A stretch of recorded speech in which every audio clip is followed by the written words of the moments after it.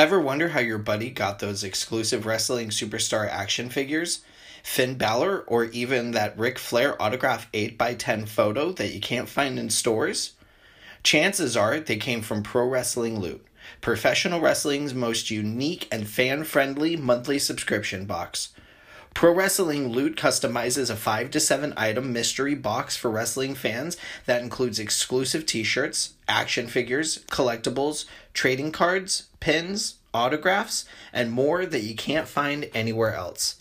Today, for all of our last podcast you'd want listeners, we have a deal for you. Just head over to ProWrestlingLoot.com and enter the promo code LASTPODCAST at checkout to save 20% off your first box with Pro Wrestling Loot. With over 20,000 followers online and presence at some of the biggest conventions in the United States, including WrestleCon and StarCast, Pro Wrestling Loot just isn't a business.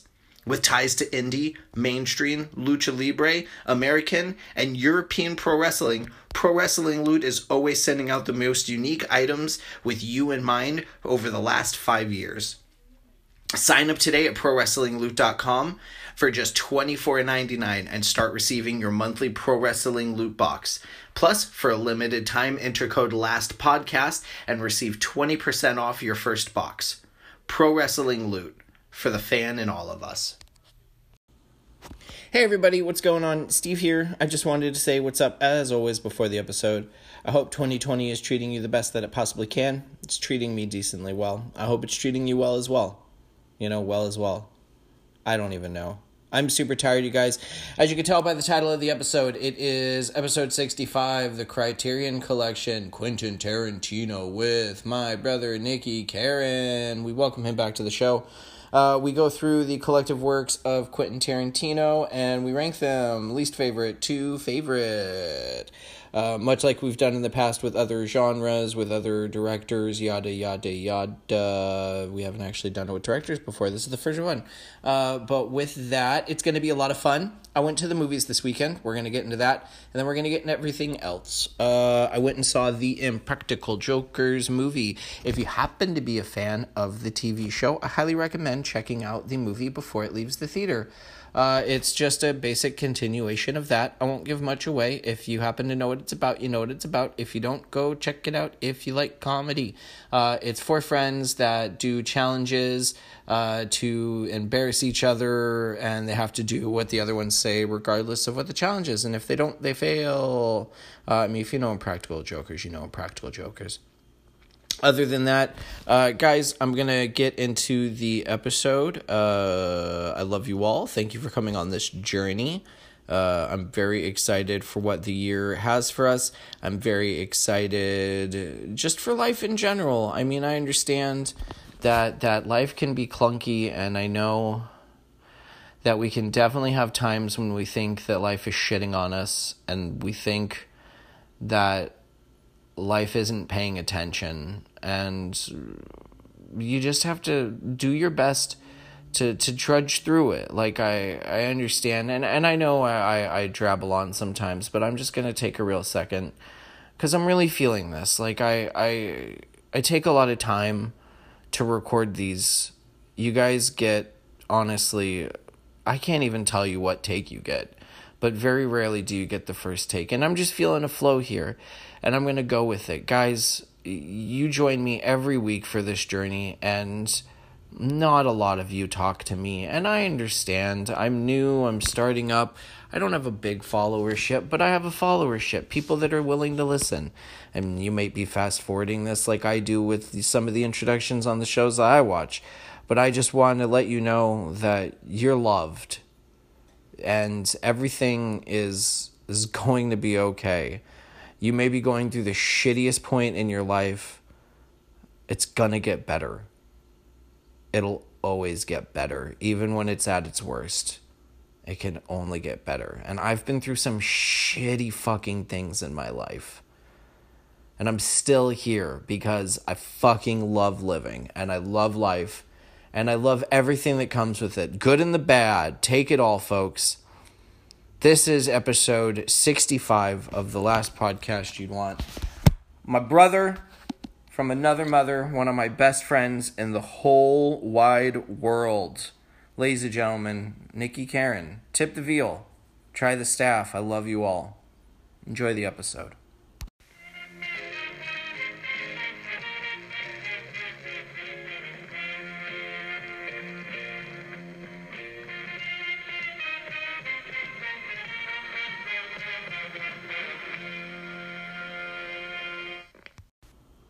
Opening this week in the theater, we have The Way Back, we have First Cow, and we have Disney and Pixar's Onward. Of these three films, I will most likely be seeing Onward. It is a film that my wife has expressed a lot of interest in seeing, which is something that she quite often doesn't do for the theaters. Those are the films that are coming out this week. I hope you have a chance to go and check out something that you enjoy. Let's all go to the lobby. Let's all go to the lobby. Let's all go to the lobby to get ourselves a treat. Coming in at number 5 in the box office this week, we have Bad Boys for Life with $4.4 million. Coming in at number 4 with $5.9 million, we have My Hero Academia, Heroes Rising. With number 3 in the box office, we have The Call of the Wild with $13.4 million. Coming in at number 2, we have Sonic the Hedgehog with $16.3 million, and opening in number 1 at the box office with $28.2 million, Universal's The Invisible Man. Ladies and gentlemen, those are the top 5 films in the box office this week. I'm excited to see what 5 we'll have next week.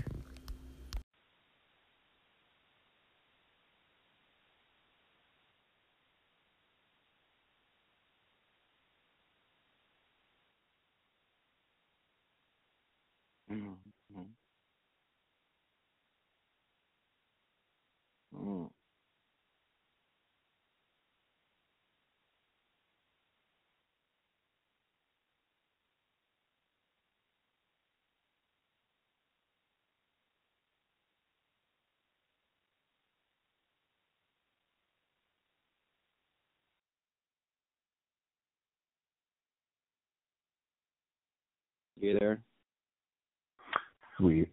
Yeah, okay, cool. Now I know it's going to be recording because I just did the incoming call instead of the outgoing call. What's up, baby? How are you? Doing good. How you doing, baby? I'm fucking exhausted. I drove around for work today, and then I came home, and I passed out for like 2.5 hours. That's fine. Yeah, I just came back from the theater. Cool. What'd you go see? No, I mean, my theater. Oh, you were working? My stage theater. Mm-hmm. Yeah, we got a show coming up. What show? It's called Vanya, Sonia, Masha, and Spike. Sure, Manya, Moshe, Spike, and something. Yeah. Vanya, Sonia, Masha, and Spike. Very, very Russian and Jewish of you. Yeah. Oh my goodness. All right. Well, we're recording. So we can go, you know, however long, yada yada. So you have your list all set, all 11? I do have all 11. Cool. Although it should be 12. Yeah. No. No, because all 11. Sin City. He guest directed a scene in Sin City. Well, guest directed, yeah. But yeah. Yeah, I'm not putting Sin City on this. No, that's fine. Okay, cool. I'm gonna give my edit point so I know where to start, and then we will start the show. I'll let you go ahead and start since you're the guest. Start what? Oh, start my list? Yeah. Once we get into it, I'm saying I'll let you start it. Since that's fine. Since you're the guest on the show. I was like, start what? What are we doing? Jesus Christ, Nicky. Okay, let me get my pause and I'll be right. We'll do it. Good morning, good afternoon, and good evening, and welcome to the last podcast you'd want. We got another fun episode. We bring back today a former guest. It's not a normal episode. It's a fun little countdown episode. Everybody say hello to my brother, Nicky, Carin. Nicky, what's going on? Not much, brother. Not much. Just looking forward to this episode. I've been looking forward to it for a while, and I'm very happy that finally we got to get together for this. Yeah. So, for those of you that have not figured it out by the title of the episode, or anything, if you haven't listened to the episode of me and Nicky talking beforehand, we are going to be doing another countdown episode, much like I did with Andrew on Batman movies and Arturo with Halloween films. Today, Nicky and I will be counting down the top 11, and we say 11, and I'll explain it in a minute, the top 11 movies of director Quentin Tarantino. Now, I say 11 because in reality, if you ask Quentin Tarantino, he has only directed 9 movies because he stated that he is only going to do 10 and then he's going to retire. In reality, he has directed 10 films, and he directed one segment of another film, which we are including. Honorable mention to the one scene he directed in Sin City, but we will not be including that in today's list. No. So before we get started, I have to say I think it's pretty funny that we texted each other. Well, I texted you. This list was a little bit harder than I expected it to be. Yes. Oh my God. Yeah, I had my my number 11 and my number 1 locked in, and then everything in between was just how do you rank it? So without further ado, we're gonna jump right into it. Nicky, what is your number 11 of the top 11 films of Quentin Tarantino? Number 11 will have to go to the movie that I only saw one time. Well, I've seen movies one time, but I saw it one time and had no desire to see again. Not in a incredibly bad way, but in a once is enough, you know. So that's good. I'm gonna give that slot to Death Proof. Okay, Death Proof. Yeah. Death Proof was part of the double Grindhouse feature. Yes. That's right. The other director was Robert Rodriguez, who did Planet Terror. Yes. And Death Proof is essentially Quentin Tarantino's story of Kurt Russell, who is a stunt driver who methodically kills women by basically just destroying them with a car. Yes. Yeah, I can. Yeah. So your number 11. Is there a reason? I mean, can you give a reason why you don't like it? Why it's your number 11? Well, I remember I didn't see it in theaters. Actually, I didn't see a lot of these in theaters. I didn't see it in theaters, but I was working at a bar in New York, and it came on one of our DVDs because we would put DVDs in the movie and watch movies and blah, blah, blah. We were working at the bar, and we put in Grindhouse, and I was watching it, and I was like, oh, that's right, I haven't seen this. So I was trying to pay, really close attention to it, and I realized it was not for me. Sure. So, I don't know. Yeah. I just there's something about it. It's number 11. That's all I can say. Well, I much like Drew and I with the Batman series. My number 11 pick is Death Proof by Quentin Tarantino. Yay! They're all by Quentin Tarantino. I'm a fucking idiot. Yeah, my number 11 is Death Proof. It is my least favorite of the movies that he has made.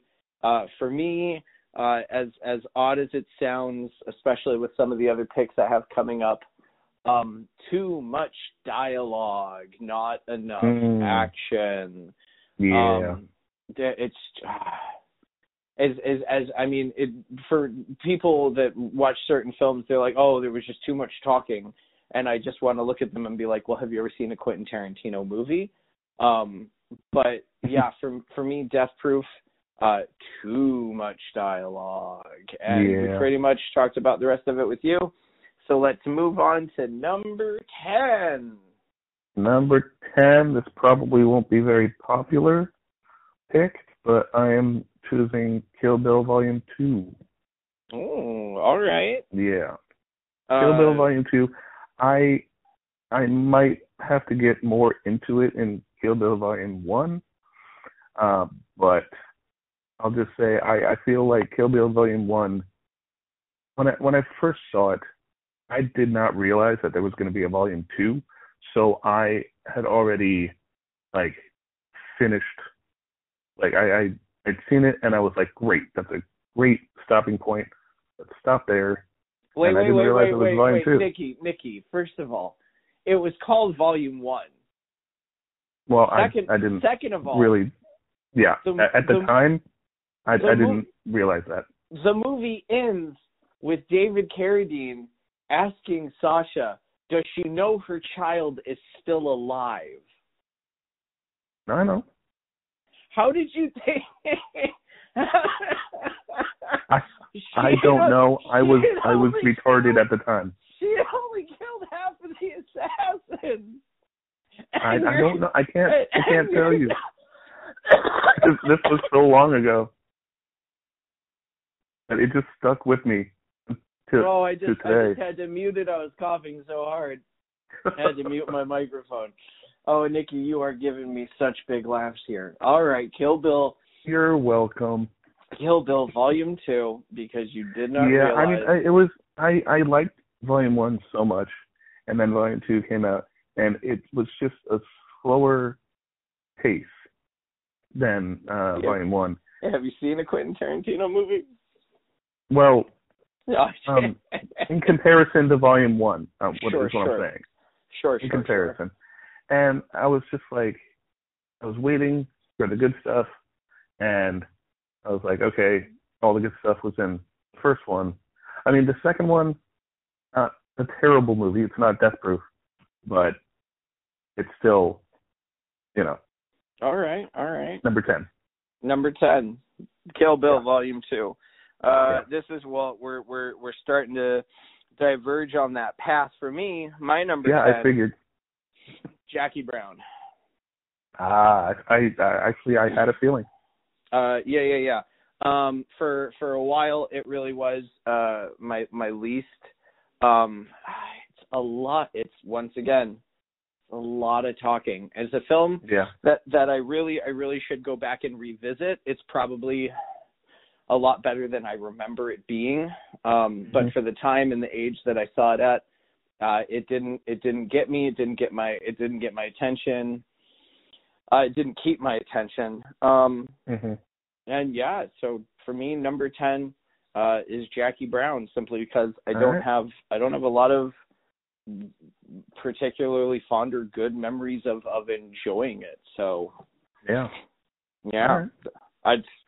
not going to harp on it because I'm not a big fan. So let's just we'll hop right on to number 9 for you. It's a little awkward since we're going to go right back into Jackie Brown. Jackie Brown, yeah. And I only put Jackie Brown over Kill Bill Volume 2 because, as you said, I don't remember a lot of it. I only saw it once. But I do remember when I did see it that I thought, damn, if I was a little bit more mature at the time of watching, I might actually really appreciate this more. Sure. And I remember thinking, it's not my cup of tea, but damn was it well made, and damn was it just a good, solid movie at the time that I watched it. Yeah, absolutely. I'm right there with you. So just like you, I would have to go and rewatch it again today, and not right now, but when I'm older and wiser and all that kind of stuff. So so I might change my opinion after I see it again. But, a couple more years when you when you're 40. Yeah. Yeah.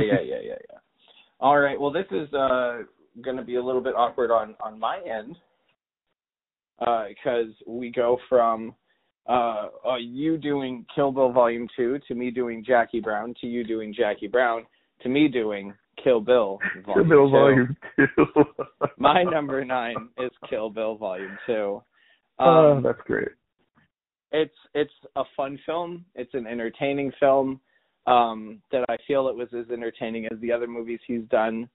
Obviously not, because it's my number 9. But I enjoy it. I thought it was well done. I love the fight scene between Uma Thurman and Daryl Hannah. Just there's so many good things.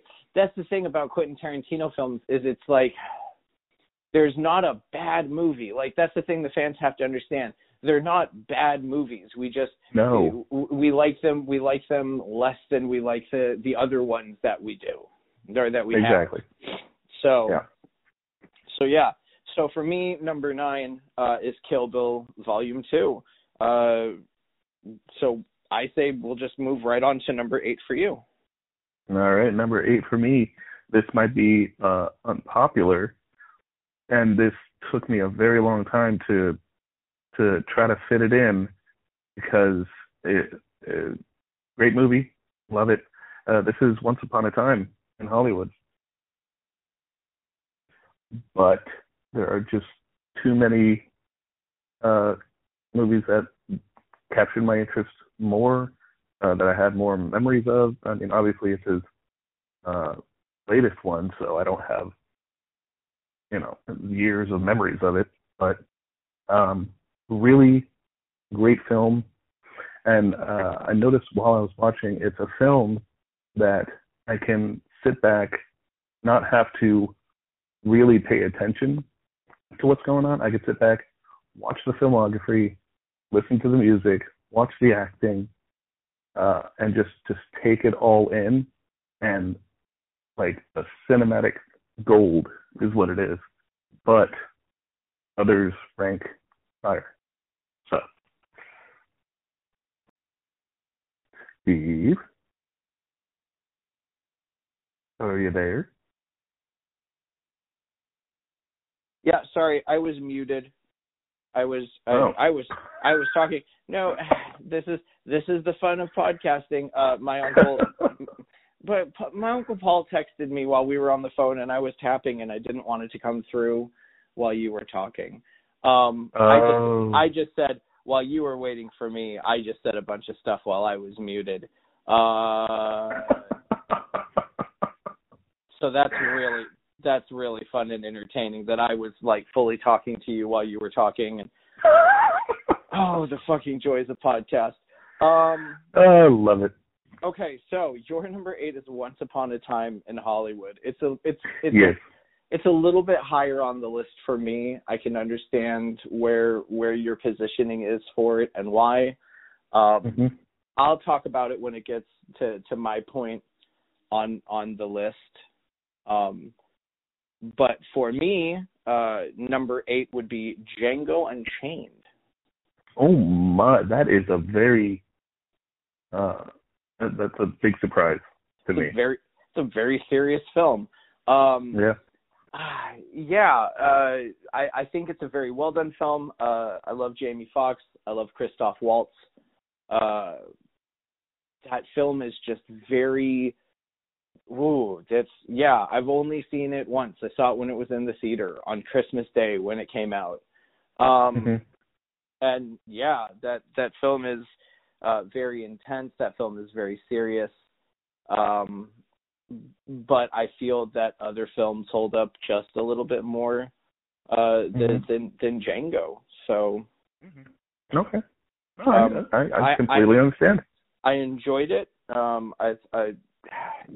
mean, it's a very serious film. I mean, all of his films are very serious, but for me, Django was a little bit more serious and a little bit less comedy, which you can have in the film. But yeah, for me, number 8, just basically Django Unchained. Okay. Alrighty. Number 7. Number 7 for you. I'm still reeling over the phone being muted. Yeah, I actually already forgot about it. So threw my whole game off. I had to blow my nose as well. So that's why I muted. Okay. Okay, keep fine. going. Number 7. All right. Number 7. Number 7 is going to be Kill Bill Volume 1. Interesting. Any reasons behind this being number 7? Not really. I mean, it's a great film. I loved it. I loved watching it. I've seen it a million times. Well, not a million. I mean, like 5. I've seen it like 5 times. Like 5 million times? That's a lot more than a million. No. And it's great, but every time that I watch it, it feels I don't know. I don't know how to put it into words, but and I don't want to say it got old for me because it didn't, but something along those lines. Sure. I mean, I get it. I don't. You can enjoy it, but it's not like every time you watch it you learn something new. Yeah, exactly. Okay. Yeah. Kill Bill.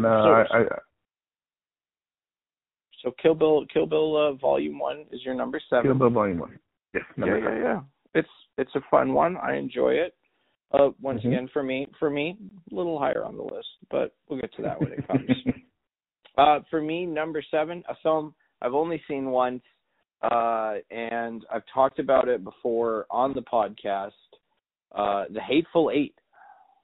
Oh, okay. I love it. It's a great cast. I feel that I think it's funny because, like, if you haven't seen Hateful Eight, I'm going to talk about things in Hateful Eight that happen later in the film. But it's like the beginning movie with the opening credits. They fully give credit to Channing Tatum. And about 20 minutes into the film, I completely forgot that I had read Channing Tatum. And then he and then he pops up for like 10-15 minutes in the last 20 minutes of the movie and then gets killed. For something like that, like you can just not credit Channing Tatum. You can put his name at the end of the movie at the end credits, but like something like that, like that's a fun little something that they add in. Yeah. Not to mention, I've mentioned it before. I understand the time period. I understand the connotation. I think they overuse the N-word in that film. They do indeed. That's like my biggest gripe with it.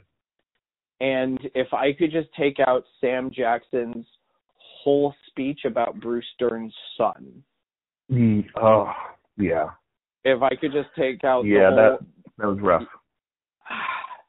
It very, very rarely does a movie or a show make me physically uncomfortable.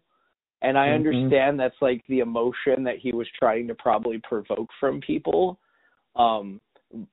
Yeah, that like the only thing that I can, as odd as this fucking sounds, and this is a far stretch, the only thing that has made me uncomfortable as Sam Jackson's story in The Hateful Eight is Michael Scott in The Office, like the first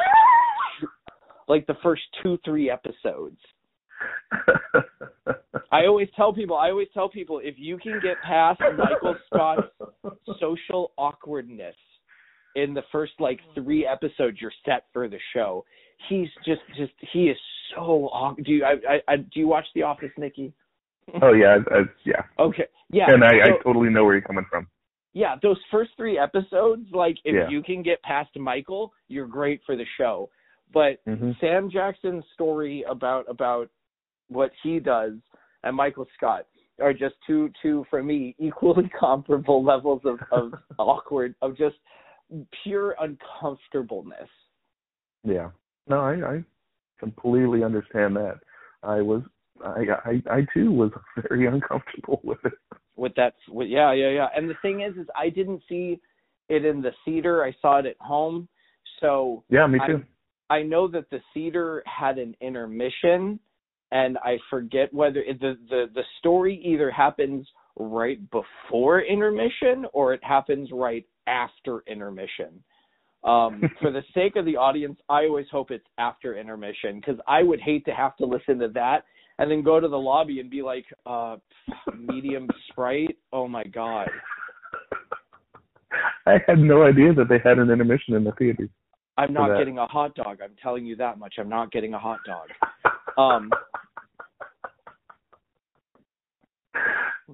Yes, yeah. In the theater, they had an intermission. But that is my that's my number 7. Let's move on. Let's move on to number 6 for you. Oh Jesus. Okay. Number 6 for me is Tarantino's first, which is Reservoir Dogs. All right, there we go. Yep. Mr. Blonde, Mr. Pink, Mr. Brown, Mr. Blue. Yeah. I want to say like so good. I don't, and I hate saying this, I haven't watched this in probably over 15 years or so. All right. Yeah. Which makes me sad. I really wanted to go back and rewatch all of these before this show, but my schedule did not allow for that. So I remember bits and pieces, all the scenes that are like iconic, even some that weren't iconic. I just remember. Mm-hmm. Well, I was going to say, I would say that all of Reservoir Dogs is iconic. There are very few I mean, every scene you can talk about. But I'm sorry. Continue.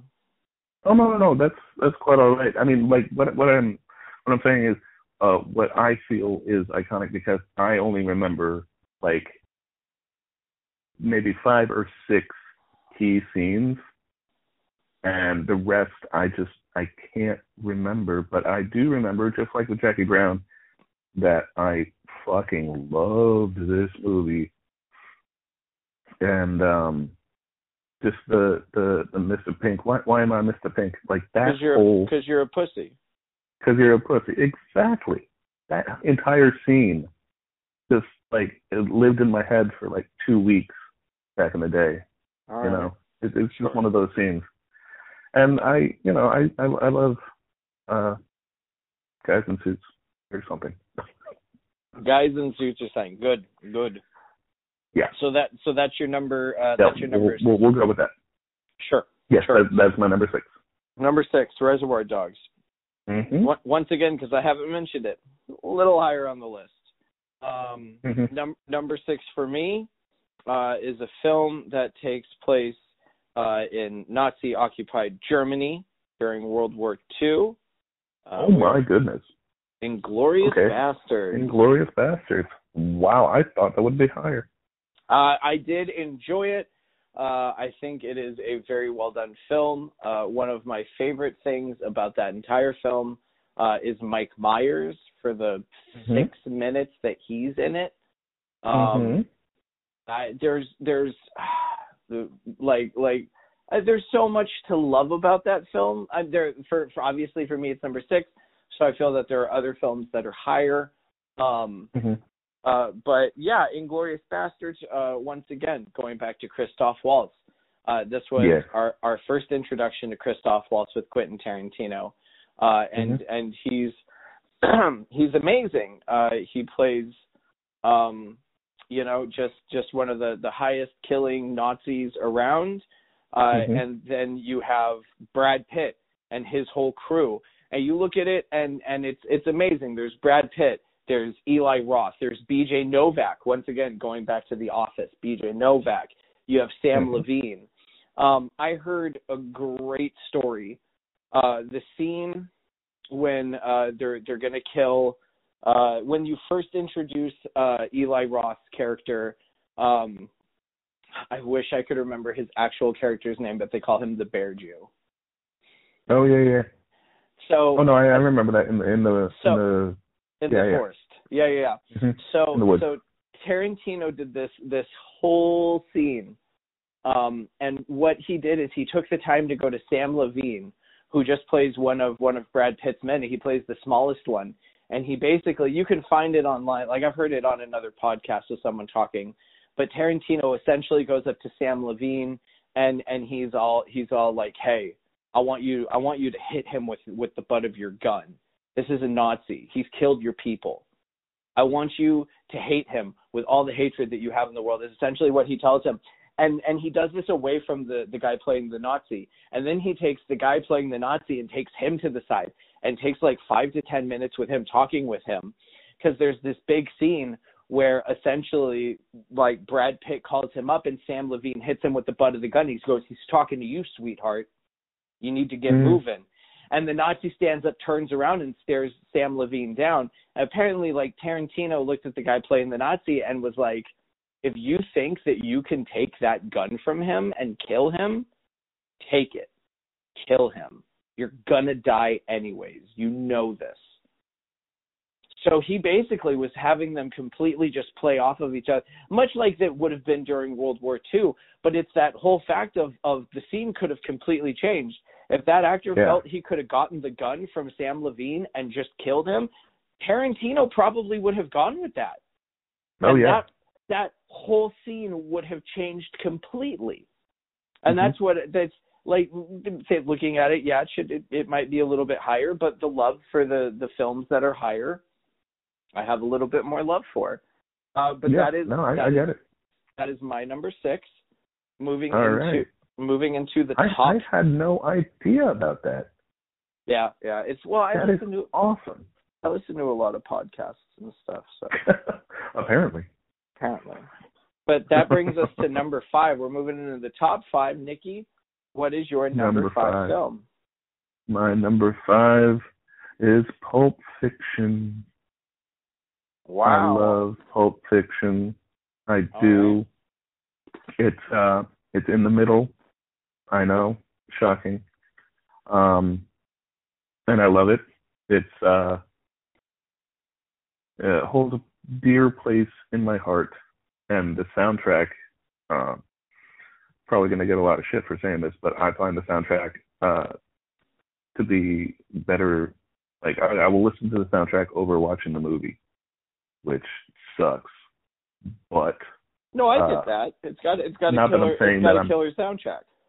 Yeah, like one of the best soundtracks that I've got. I thought you were like, I'm gonna get a lot of shit for this, and I was like, oh, he's gonna call it subpar and pedantic. Shallow and pedantic. Oh yes, shallow and pedantic. Yes, I completely. Shallow and pedantic. Yes, is it raining again? Condensation. Shut up, Meg. No, but once again, you and me just getting into inside jokes. Inside jokes. Yes. But Pulp Fiction, the soundtrack is amazing. The cast is killer. Yeah.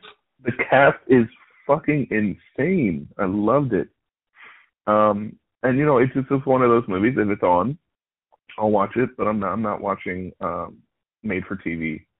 I'm not watching it without all the gore and the cussing and all that shit.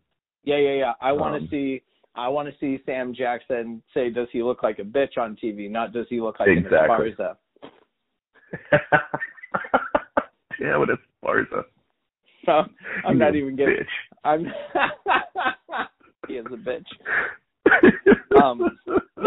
100% regular Pulp Fiction. None of these movies should ever be watched on regular basic cable TV with. Oh God, no. No. No. But yes, Pulp Fiction, it's great. Mm-hmm. Little bit higher on my list. Yeah. But so that is your number 5. That's my number 5. Perfect. Moving on to my number 5, previously mentioned by you, for me, it is Kill Bill Volume 1. Da, da, da, da. I very much enjoyed this in the theater. This movie came out right when I got my job at AMC 8 in Encinitas. So being able to see a movie for free whenever I wanted, I saw this movie 5 or 6 times in the theater. I would show up before my shift and I'd watch it. If there was time, I would stay after my shift and I'd watch it. I watched it a couple times. Uma Thurman's fight against the Crazy 88 is amazing. Her sword fight with Lucy Liu is awesome. Wiggle That Big Toe. There's so many good. I mean, well, that's just Tarantino's foot fetish, but let's. Buck and I love to fuck. I'm Buck and I love to fuck, and then he gets his lip bit off. It's amazing. No, there's so much to love about Kill Bill Volume 1. But yeah, that's my number 5. All right.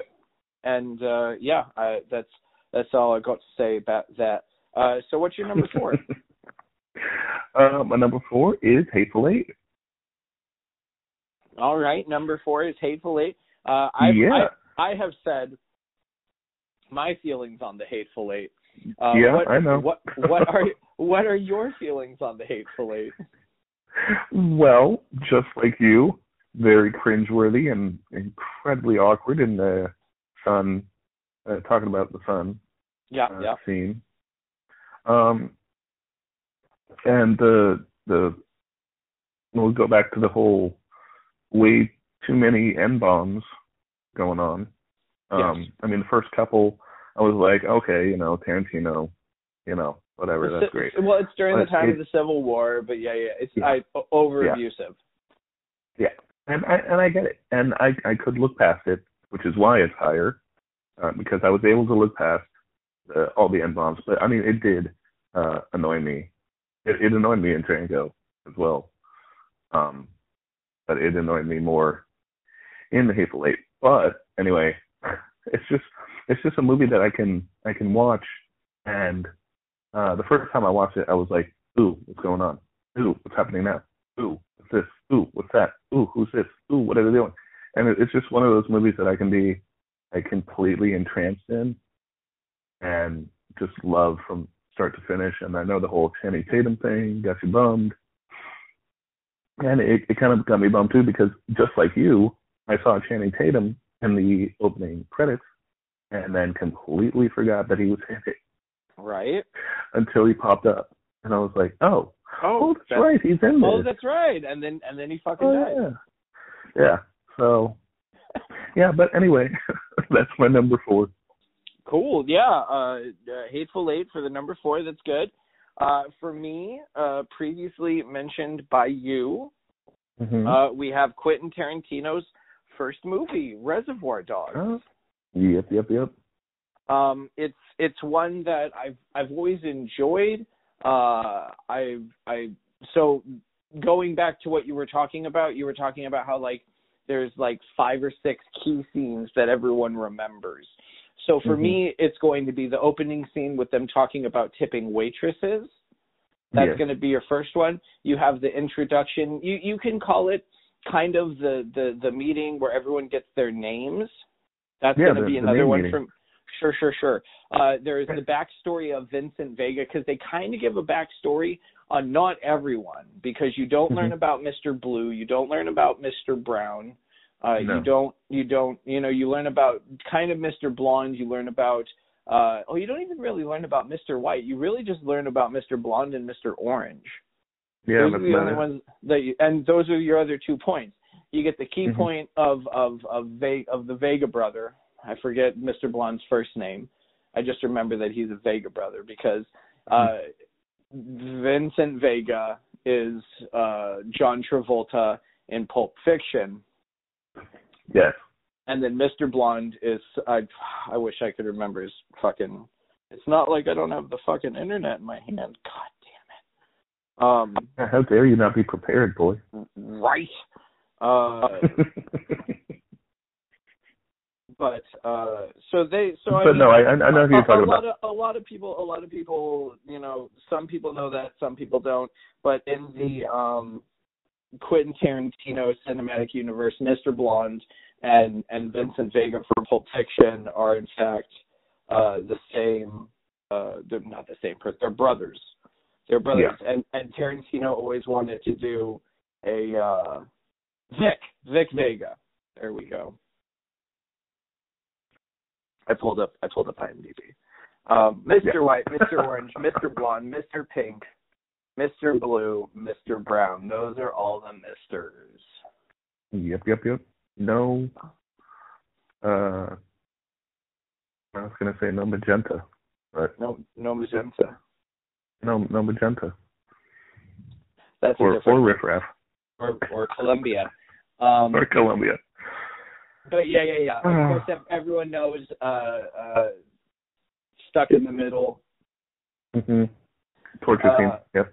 Yeah. It's a fun one. It's a fun one. I'm saying it's a fun one right after the torture scene. It's a fun movie. It's fun and entertaining. It's a great song.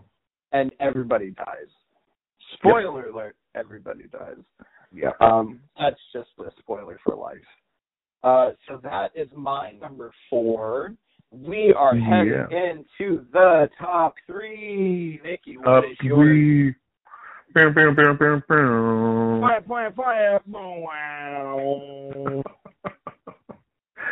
We go Straight all out fire. for the sound. We go all out for the sound effects here at the last podcast. My number 3 is kind of weird because it's got the 4 in it. My number 3 is 4 Rooms. And this is going to be the film that I was talking about, The Collective Works. Yes, 4 Rooms. I fucking love it. Tell me about your thoughts on 4 Rooms. So fucking good. I can rewatch Tarantino's bit in that like over and over and over and over. Lighter doesn't click. Chop, scream, money, run. Done. Fucking done. I love it so much. Amazing. So is Tarantino your favorite of the 4 stories? Oh yeah. That final one, man. I can't stop laughing at it. For me, it's a toss up. It's a toss up between that and Mind the Children. Yeah, I did love Mind the Children. That's number 2. But for me, it would go. It's a tie between Tarantino and Rodriguez, which is Mind the Children, and then it's the Witches one, and then my least favorite story. Why am I saying this? I could say this on mine. Never mind. And then my least favorite is the dude that has his wife tied up. You continue talking about 4 Rooms, and I'll talk about my favorite bits when it's my turn. Actually, the last 2 are my last 2. The Witches and then the wife tie up. It goes in that order. But no, like 4 Rooms, man. When I first watched it, I didn't know what the fuck I had just watched. I was like, why am I getting so confused about this? And then I found out 4 different directors, and I was like, oh, that makes a lot of sense. And then I rewatched it with open eyes, so to speak, and I was like, oh my god, that's fucking amazing. And then I would watch the last. I would watch Tarantino's part like 50 million times and laugh my ass off every time. It's that fucking lighter, man. That lighter just gets me. That's what got me into Zippos as a kid. I think it might be a Zippo. Fun fact: I'll just throw this one on yours, on your pick, because I have other things to say about 4 Rooms when it's on my turn. That's not a real episode of The Twilight Zone. The episode that he's talking about with the lighter in the car. It's not a real episode.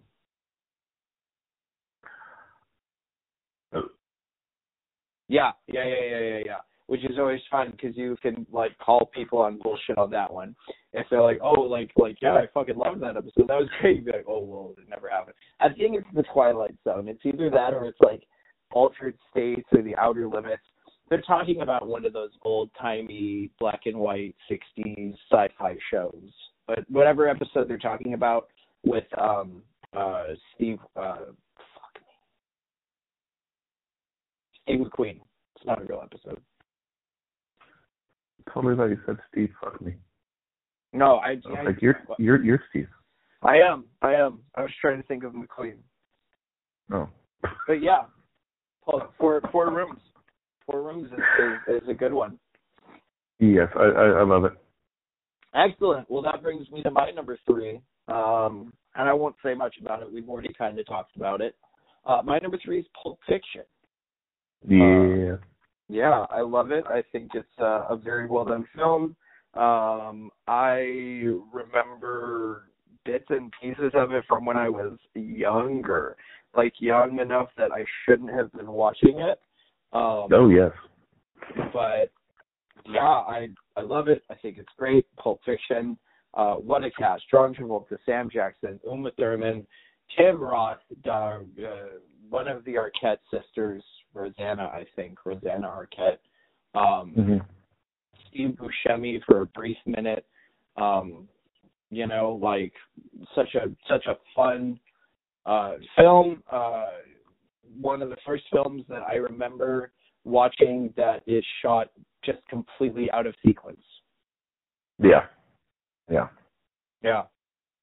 So that's my number. That's my number 3. So we'll move on to your number 2. My number 2 was previously talked about with you. Is going to be Django Unchained. Okay. Yeah. Okay, so hear me out. I know, the N-bombs. We already talked about it. The N-bombs. So many N-bombs. The but lynching.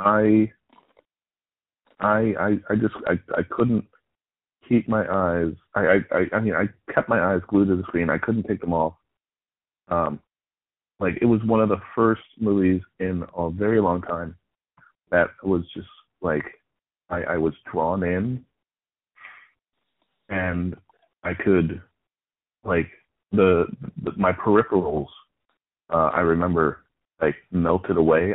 So I had no peripherals. It was just the movie, and I saw it. I think 2 more times after I saw it in theaters. I think I saw it one more time in theaters and then another time at home. But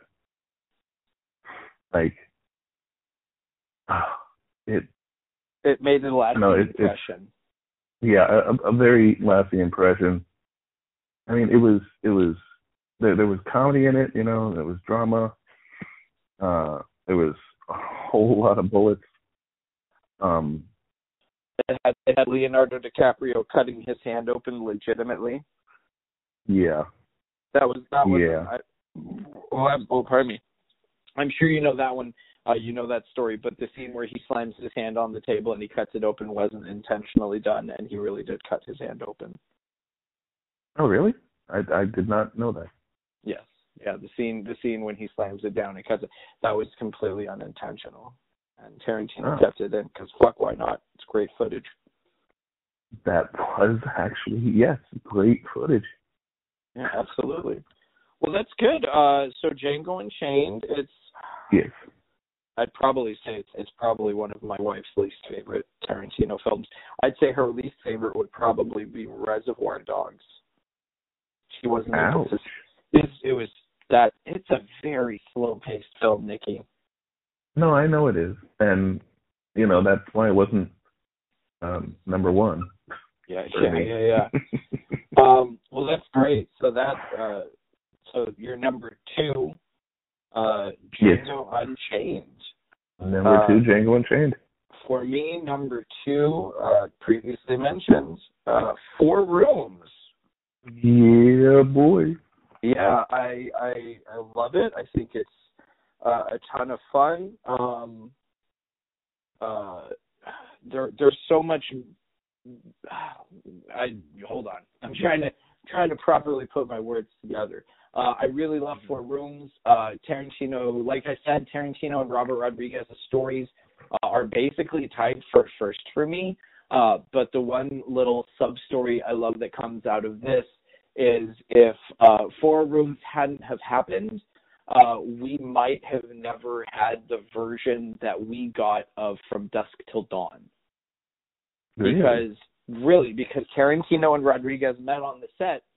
This is the story I've heard. Whether this is the actual story or not is neither here nor there. But this is the story that I've originally heard that I love.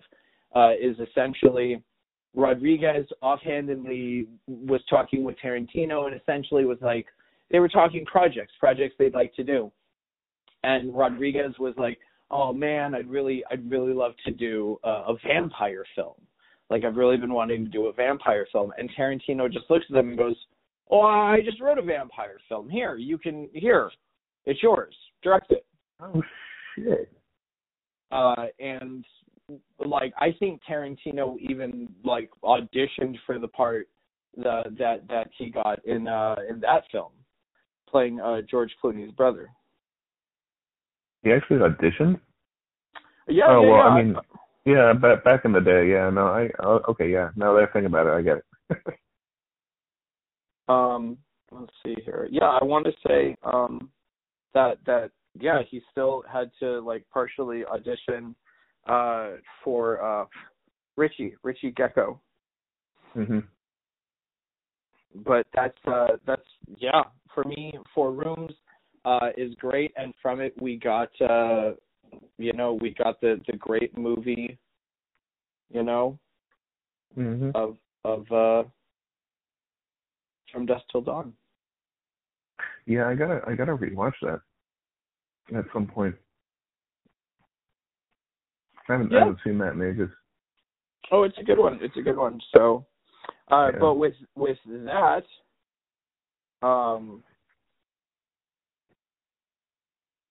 by the process of elimination. I'm looking at it. So I'm looking at random information. I've looked at the movies that we've talked about. I don't know what your number one is. Well, if you're keeping track at home. Well, if you're keeping track at home, it looks like Tarantino did actually write the role of Richard for himself. So he probably, it says here that I'm reading random information on IMDb while we're talking, and it says Quentin Tarantino was originally set to direct the movie, but decided not to, so that he could focus more on the screenplay and his role as Richard Gecko. Okay, that makes sense. But as far as I know, I've always heard the story that him and Rodriguez met on 4 Rooms. Whether or not, I mean, if any of my listeners happen to know whether that story is true or not and want to comment on any of the things that they're not commenting on. So for the people keeping score at home, they probably realize what your number one is. I am not so much on that. What is your number one, Nicky? That's okay. I'm the same with your pick. I'm not keeping track either. My number one is Inglourious Basterds. All right. Yeah. That's Brad Pitt. Yeah, I already said my whole fucking bit on it. Tell me why you love Inglourious Basterds. Kind of the same reason I love Django, because when I saw it in theaters, the same thing happened to me. Like, my peripherals dropped, and I was just drawn in to the story. It was just a much better and more, not relatable story, but a more a subject I know more about, I guess you can say that. And there's so many Nazi movies and blah blah blah and whatever, but this had a different take on it. Like, I remember laughing at so many things that nobody else would laugh at, and then I'd be like, oh yeah, that was probably inappropriate laughter. Shit.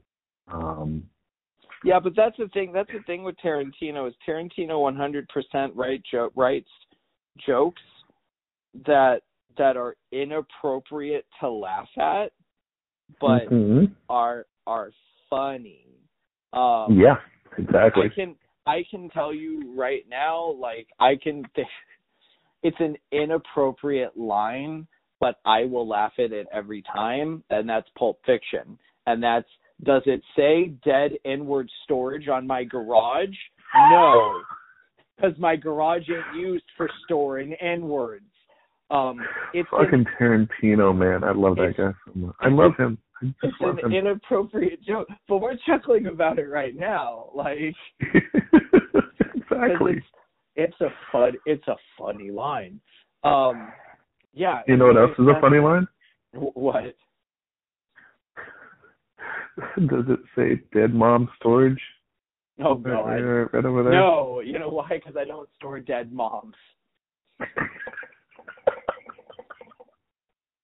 If you haven't listened to the episode before, Nicky and I, both of our mothers are dead.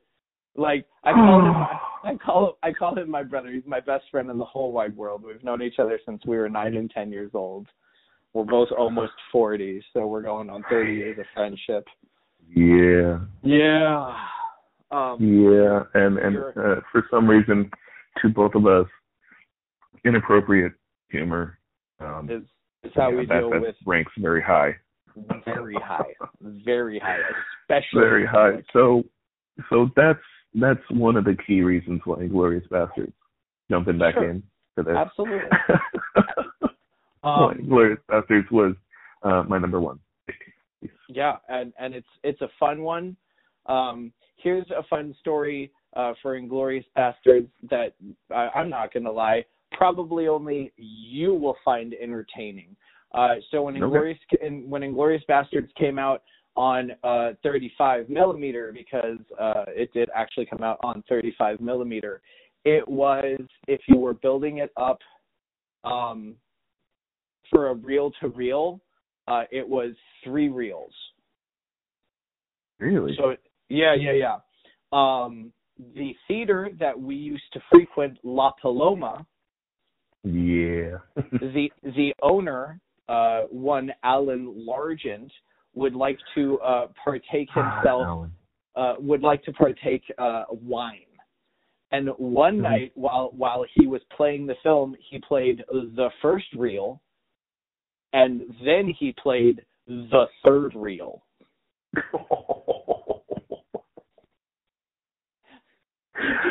He skipped like 45 minutes of the movie without realizing it, and went to do a check at a point, and was like, he was drunk, and he was like, wait a minute, this is and essentially refunded the whole theater. Basically looked at them and said, hey guys, I apologize, I accidentally loaded the wrong reel. I can do one of two things. I can refund let me rephrase that, because Alan never refunded anybody. Well, yeah. Anybody. He said I could do one of two things. I can play the second reel out of order and you can still kind of figure out what happened, or I can give you a free ticket to come back and see it at another point in time. Exactly. Let me guess. He was also high at the time, since he is an avid pot smoker, if you will. Might have been. Yeah. Might have been. He was definitely, I know for a fact when he told me that story, I know for a fact he had a bottle of wine. Yeah. He was, I can tell you, he was an avid marijuana. We're talking like he is dead. Alan is still 100% alive. He's very much alive. Yes. Very much alive. He is more of an avid wine drinker, I would say, than he is a marijuana smoker. Mm-hmm. But that's neither being here nor there. Ooh. We get to my number one pick. Number one. My number one, I want to say, was your number 8. My number one is Quentin Tarantino's latest film, Once Upon a Time in Hollywood. Hollywood. Just Hollywood. I was gonna say. Yeah, just Hollywood. I truly loved this movie. The pacing, the builds, everything. The script. everything that goes with it. I loved 100%. And I've seen other things from Tarantino since I have seen Once Upon a Time, so it's not like that this is just like, oh, it's the last thing I saw, so naturally it would be number one for me. No, like Tarantino is just, he's like a fine wine, really. He's just getting better with age. So many people, this is true.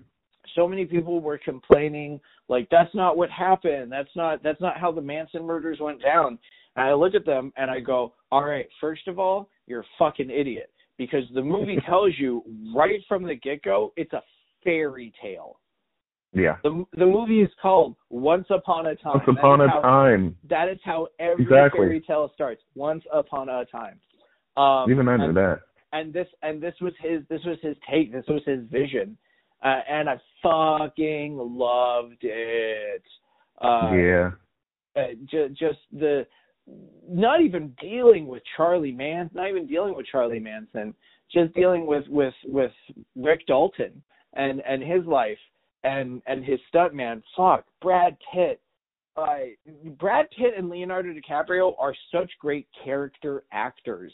People don't look at them as character actors, but they are amazing character actors.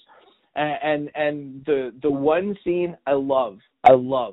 It's the scene when Brad Pitt, when he's on the roof fixing Leo's house, and then he stops for a second, and it's he has a flashback of like the problem that he had with Kurt Russell's wife when he gets into the fight with Bruce Lee.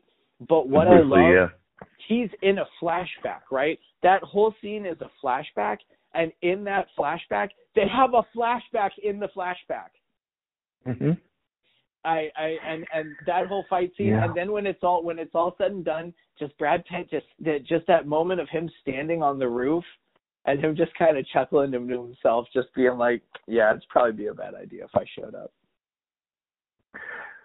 Yeah, but you forgot to mention that while Brad Pitt is on the roof, he is a shirtless Brad Pitt. He is a shirtless Brad Pitt. And he's a hunk. That man is a hunk. He is a hunk. Two fully grown hetero males here. Saying ruling over Brad Pitt. What a fucking hunk. What a fucking hunk. God damn that man. I could do laundry on those washboard ads. Indeed. Yeah. Once Upon a Time in Hollywood is my number. But also, all the ladies in that movie. Yeah, no. Margot Robbie. Until you saw the armpit hair, and then I was wondering if you were going to bring that up. oh, that's right. Oh, that's right. That's the era. That's right. That's the era. Did you notice Kevin Smith's daughter was one of Charlie's girls? Yeah, I did. Harley Quinn Smith. Yeah. Yep. Wow. So those are your top 11. Those are my top 11. I probably should have written your shit down to recap. Nicky, why don't you recap real fast? Just 11-1. Oh shit! I erased my list. Never mind. Let's see if I can remember it. Maybe I can remember it. Hold on. Let me think. I know it was Death Proof, and then Kill Bill Volume 2. And then Jackie Brown. And then Once Upon a Time in Hollywood. Yeah. And I think it was Kill Bill 1. Yep. And then Reservoir Dogs. Okay.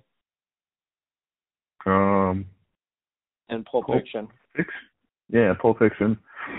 And then I know my final four is Hateful Eight, Four Rooms, Django, Inglourious Basterds. There we go. And for me, that was your list. Was it? That's awesome. Yeah, because I was looking at your list. The only one that we matched on, I think it's super funny, the only one that we matched on was Death Proof. Was Death Proof, yeah. For me, it was Death Proof, Jackie Brown, Kill Bill 2, Django, Hateful Eight, Inglourious Bastards, Kill Bill 1, Reservoir Dogs, Pulp Fiction, Four Rooms, Once Upon a Time. Not gonna lie, seriously looking at my list, I'd probably switch 5 and 6. I'd probably put Inglourious Bastards over Kill Bill Volume 1. Yeah. But I'm gonna stick with my 5 and 6. But I'm saying, looking back on it now that we've really talked about it, because it is. I mean, folks, really think about it. Like we had our number 11, we had our number 1s set. We both knew those were the ones, and everything in between. I was with a coworker, and he goes, "Oh, it can't be that hard." And I show him the list, and he starts talking about one and why it should be that, and he goes, "Oh, but no, but wait, there's this one, I forgot about this one," and I said, "Yeah, give me that list back." Exactly. Nicky, thank you so much for coming on. We are hitting the hour mark, so oh my God, I cannot even imagine how long the episode with you, me, and Drew is going to be. I am going to tell you, folks, I cannot wait for that episode. I can tell you right now, folks, this is a sneak peek. This isn't even a sneak peek. I'm telling you what the episode is going to be. You've heard me and Nicky do Tarantino now. You have heard me and Andrew do the Batman movies. Me, Nicky, and Drew are all going to get on the phone, and we are going to be ranking the top 32 video game movies. We are taking just about every single movie that has been that is made from video games, and we're including just about everything that U-Bowl has done. Mm-hmm. It's like 32, and there are movies. Oh my gosh, there are so. I don't even know how long it's gonna be. It's gonna be a long. Yeah, when you showed me the list, I was like, holy shit. There's a lot. There's like 10 movies on there that I was like, they actually made that? Yep. Or that's actually a video game? That's gonna be a 2 or 3 part episode. That's gonna be like numbers 30 through 20, number 20 through 10, and number 10 to 1. Oh my pretty God. much. Good Lord. All right, Nicky, as we come to an end, thank you, as always, my brother, for doing the show. Do you have any words of wisdom to leave the folks with before we go? It could be the same as last time. I'm not going to lie. It could be the same as last time. I don't want to say it again. Drive safe, don't rape. Yeah, see, now that I hear it again, I'm like, oh, that is a little cringy. But you know what? Fuck it. Drive safe, don't rape. Drive safe, don't rape. Ladies and gentlemen, this has been another episode of The Last Podcast You Want. If you don't know, it's a fucking stand-up bit. It's Dan Cummins.